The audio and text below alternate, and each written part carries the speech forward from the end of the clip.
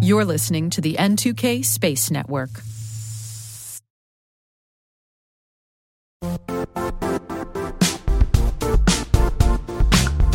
Don't struggle to align your organization's cybersecurity with business risk. Get the only solution that goes beyond reacting to threats with vulnerability and risk monitoring. You need the next evolution of MDR, and only Critical Start delivers it. Critical Start doesn't just monitor and respond to threats.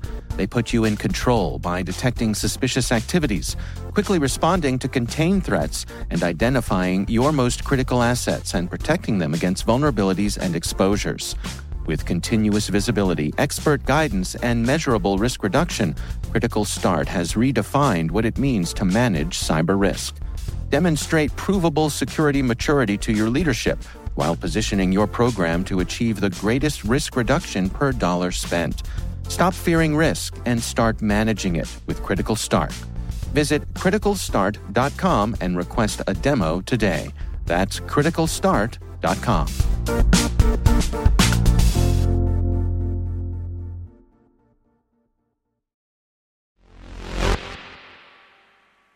U.S. politics play out with more drama than a telenovela. For example, the FAA has been without an administrator for over 18 months. The U.S. House has spent nearly 3 weeks without a speaker. Thankfully, both positions have finally been filled. Now it's just a matter of sorting out funding for the entire U.S. government. Let's get back to work, shall we? T-minus 20 seconds to LOS speed rest. Go for deploy. Roger roll. Today is October 25th, 2023. I'm Maria Varmazis, and this is T-minus.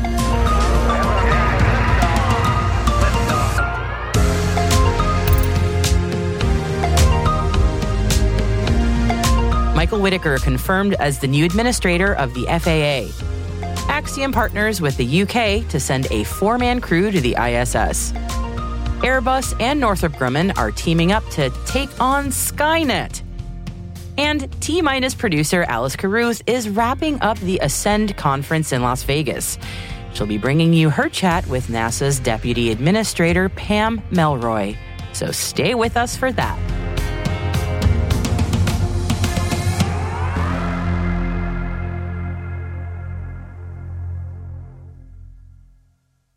On to today's intelligence briefing. The U.S. Senate has confirmed Michael Whitaker as the new administrator of the Federal Aviation Administration. Whitaker was previously the deputy administrator of the FAA, and with his approval to the top job, the FAA now finally has an administrator after going nearly 19 months without one. There's a new partnership between the UK Space Agency and Axiom Space, with the goal of using a commercial space company to bring a 4-person crew to orbit, with that crew composed entirely of UK astronauts. We already know the identity of one of the crew, and that would be Tim Peake, who last flew as an ESA astronaut to the ISS in 2015. He's coming out of retirement to lead this mission. This announcement between the UK Space Agency and Axiom Space comes amid a big push in the UK government to promote the space industry domestically, especially in alignment with its national space strategy. And the goal of this mission would be to conduct scientific research aboard a 2-week mission on orbit. And the UK Space Agency is looking for proposals from universities, research institutions, and commercial space companies for ideas on what kinds of research the crew should conduct in that mission. George Freeman, MP, Minister of State at the Department for Science, Innovation, and Technology, said this regarding this new partnership.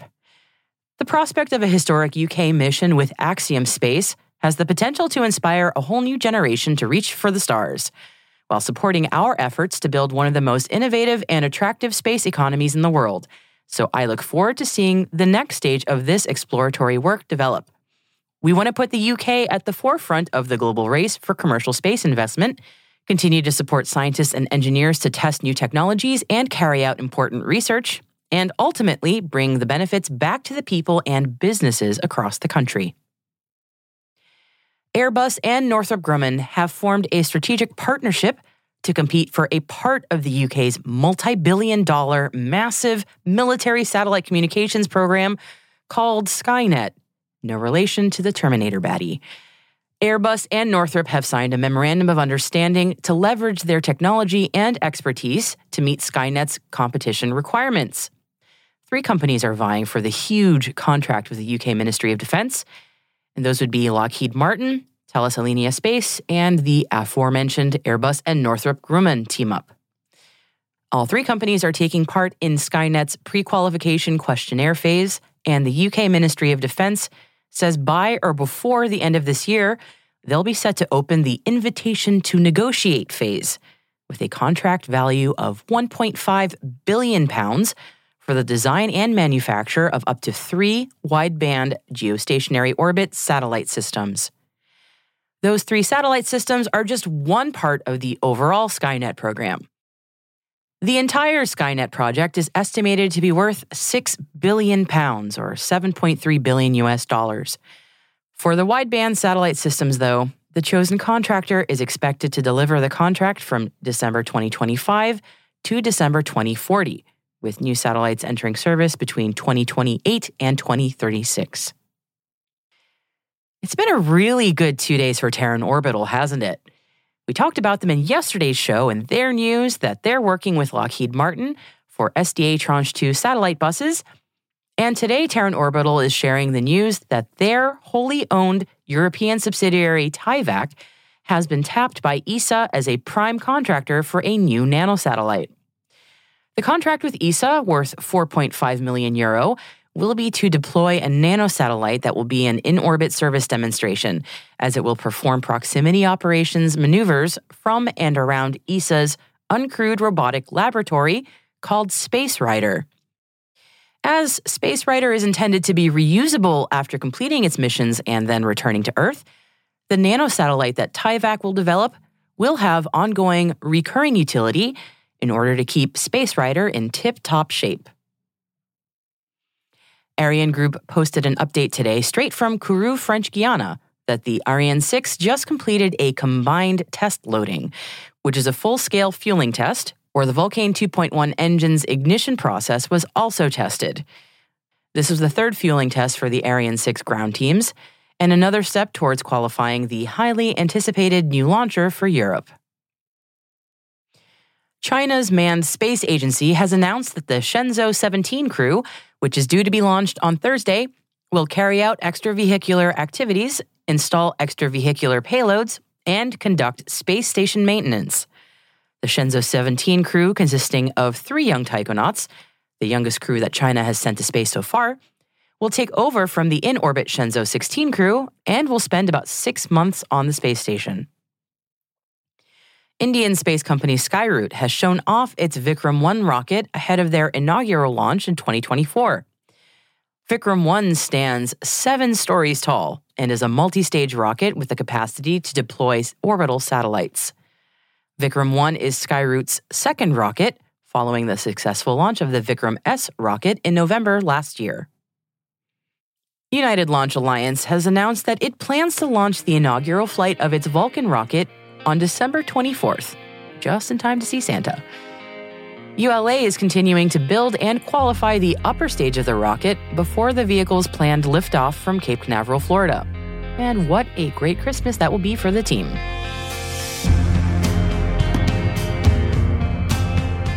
That concludes today's briefing. You'll find links to further reading on all the stories we've mentioned in the show notes. We've also included an announcement from Spire Global and a piece on the importance of protecting NATO satellite infrastructure. They're all at space.n2k.com. Stay with us for Alice's roundup of events at Ascend and her chat with NASA Deputy Administrator Pam Melroy. Hey T-Minus crew, if you find this podcast useful, please do us a favor and share a 5-star rating and a short review in your favorite podcast app. That will help other space professionals like you to find the show and join the T-Minus crew. Thank you so much. We really appreciate it.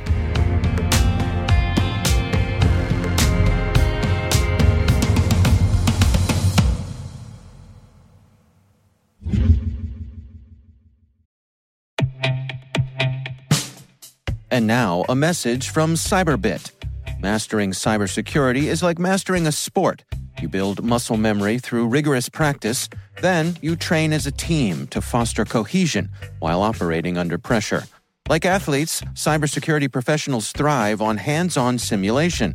But traditional courses, certifications, and open-source labs won't build you a winning team. You need Cyberbit. Cyberbit offers a hyper-realistic simulation environment for your SOC, IR, and C-suite to refine your skills, all using the market-leading SIMs, EDRs, firewalls, and WAFs they use every day. Cyberbit is offering CyberWire listeners a free live-fire exercise. Sign up your team now at cyberbit.com/cyberwire.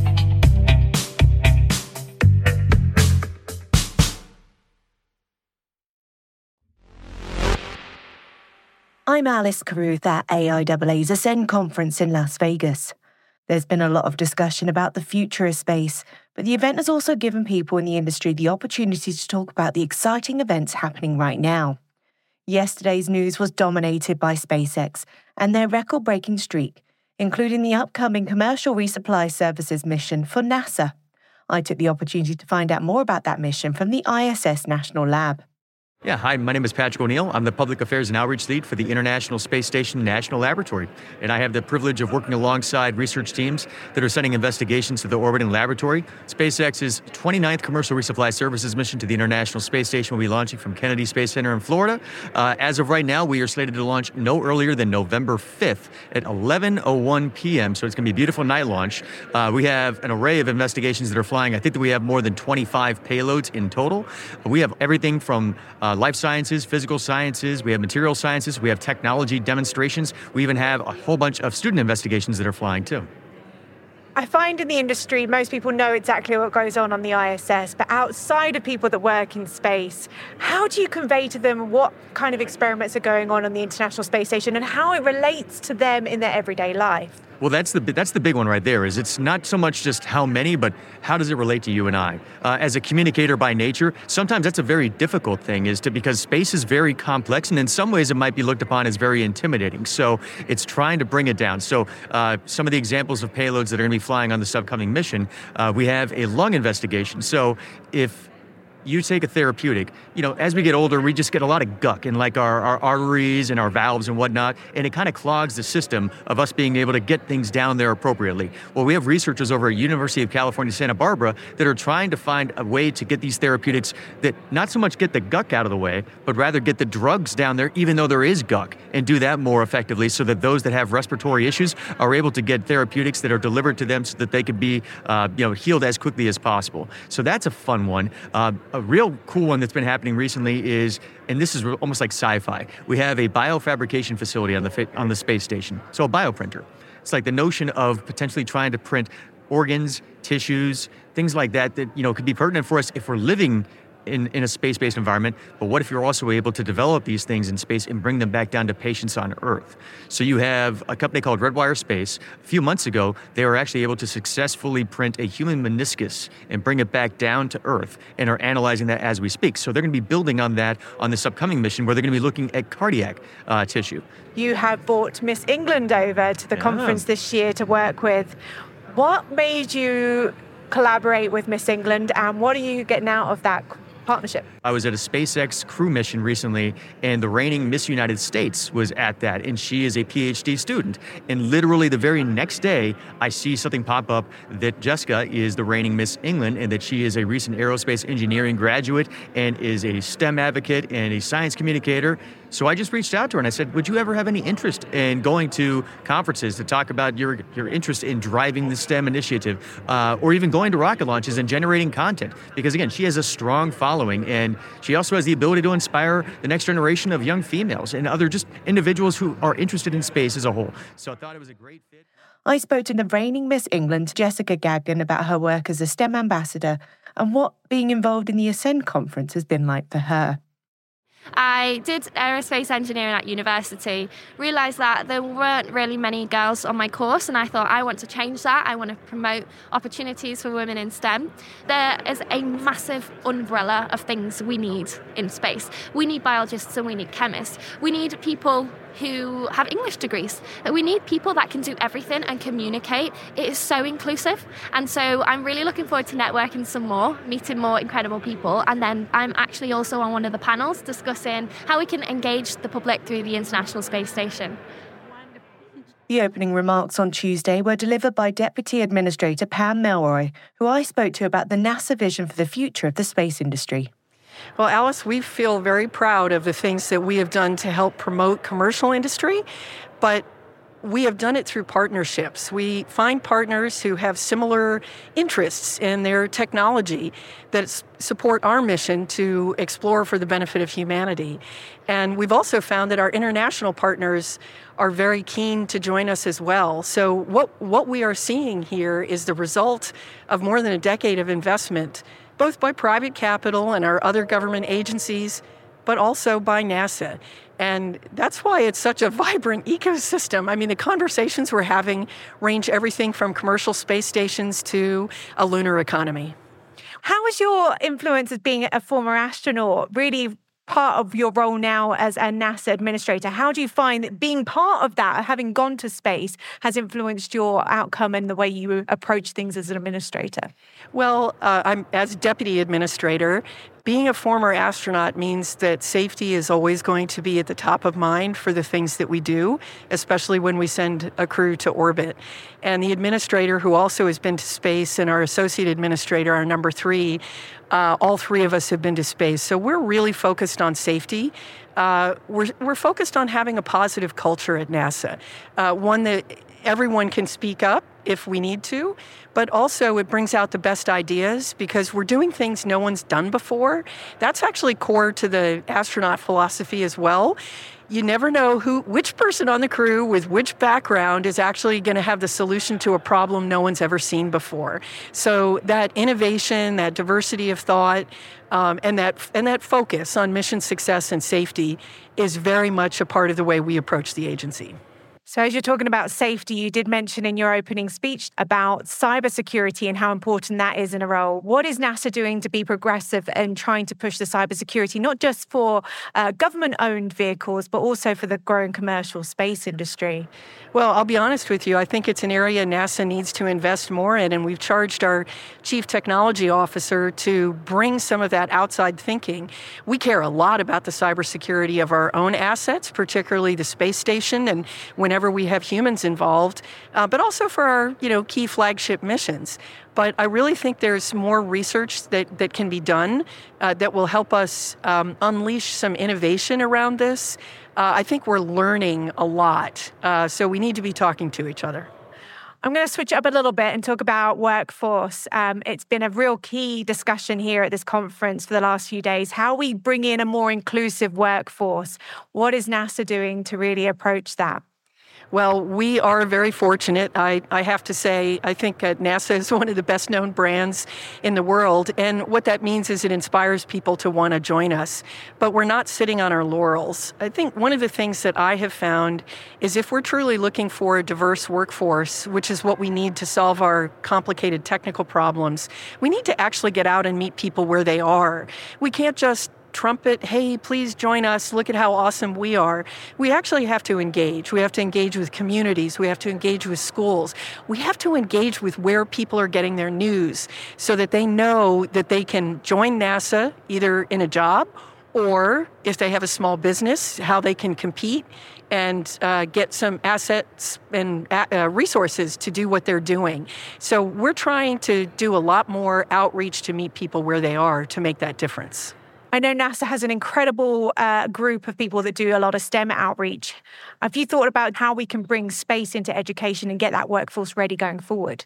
Yeah, it's a great question. We just signed an MOU with the Department of Education, who's really tasked with K through 12 education. But that's the future, right? That's our seed corn of the future. It's the future workforce that will be here, the future workforce that will be in my job at some point in the future. So yes, we do think that K through 12 focus is really critical. But again, we need to find partners who are already there, who already have access to large numbers of students. We shouldn't be trying to recreate that. Instead, we should find those partners and then go with them to help them develop all of the things that they need educational resources and so forth to get that workforce ready for all the exciting things we're doing. So you mentioned a little bit about international collaboration, which I love to hear about. There was the news that Belarus has just signed on with China for their lunar program. What are you doing to try and encourage more of the allies to come and join the Artemis Accords? And are we getting further with that? Yes, we are actually thrilled to see partnerships internationally. I think it's critically important.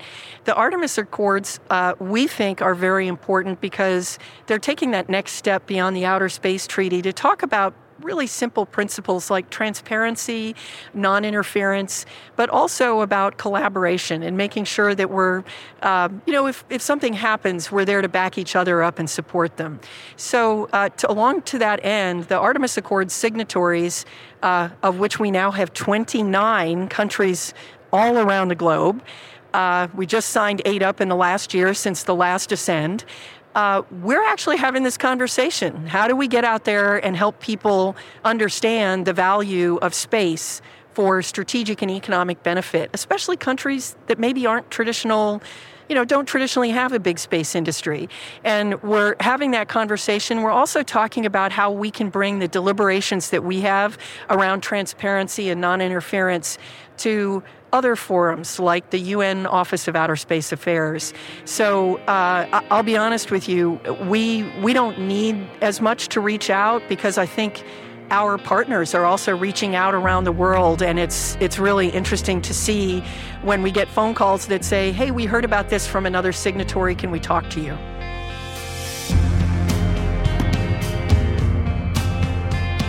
We'll be wrapping up our thoughts on the conference in tomorrow's show.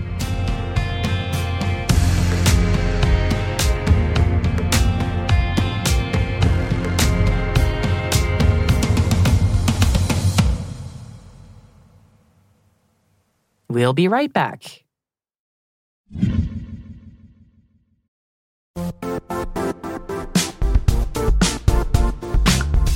And now, a word from our sponsor, Zscaler, the leader in cloud security. Cyber attackers are using AI in creative ways to compromise users and breach organizations. In a security landscape where you must fight AI with AI, the best AI protection comes from having the best data. Zscaler has extended its zero-trust architecture with powerful AI engines that are trained and tuned by 500 trillion daily signals. Learn more about Zscaler Zero Trust Plus AI to prevent ransomware and AI attacks. Experience your world secured. Visit zscaler.com/zerotrustai.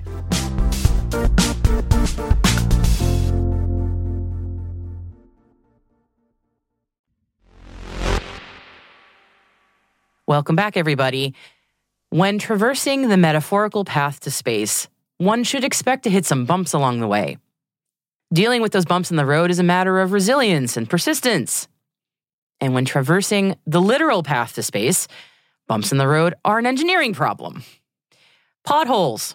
They're not exactly the sexiest thing in space right now, but they are an issue nonetheless when we're talking about transporting your orbital rocket to a spaceport on a road that's got lots of them. The first Australian-owned and manufactured orbital rocket, made by Gilmour Space Technologies, is facing this exact pothole issue in trying to get their launch vehicle safe and sound to Bowen Orbital Spaceport at the Abbott Point State Development Area on the Queensland coast in northeastern Australia. For the anticipated maiden launch of their Eris rocket, Gilmour will have to get their vehicle up the Australian Gold Coast, past the Big Mango in Bowen, seriously, look it up, all the way to Bowen's spaceport. And including the Mango, that's a journey of 1,200 kilometers on the pothole-ridden Bruce Highway. Psha, what are some potholes to a launch vehicle that's going to shake and rattle as it goes to space? Oh, actually, that very sudden gadunk when you hit a pothole can generate a shock in the hundreds of Gs, which is no bueno for a rocket. No, you don't just wrap up a rocket in a bunch of thick blankets and cross your fingers. Now, let's figure out a proper solution here. This is rocket science, after all. And after running 4 test trips with sensors hooked up to concrete blocks simulating the rocket's mass, Gilmour Space says they're ready for Eris's launch in December. They've got the right kind of suspension system, and they've picked the perfect packing foam to protect the rocket. Those have got to be some really big packing peanuts.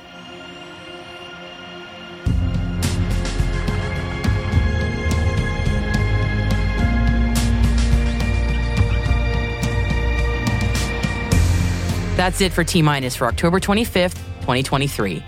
For additional resources from today's report, check out our show notes at space.n2k.com. We'd love to know what you think of this podcast. You can email us at space@n2k.com or submit the survey in the show notes. Your feedback ensures that we deliver the information that keeps you a step ahead in the rapidly changing space industry. N2K Strategic Workforce Intelligence optimizes the value of your biggest investment, your people. We make you smarter about your team while making your team smarter.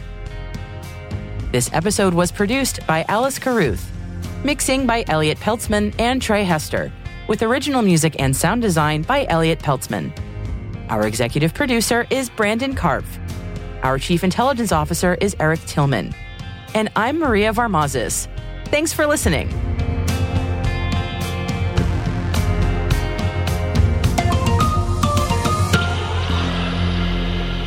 T-minus.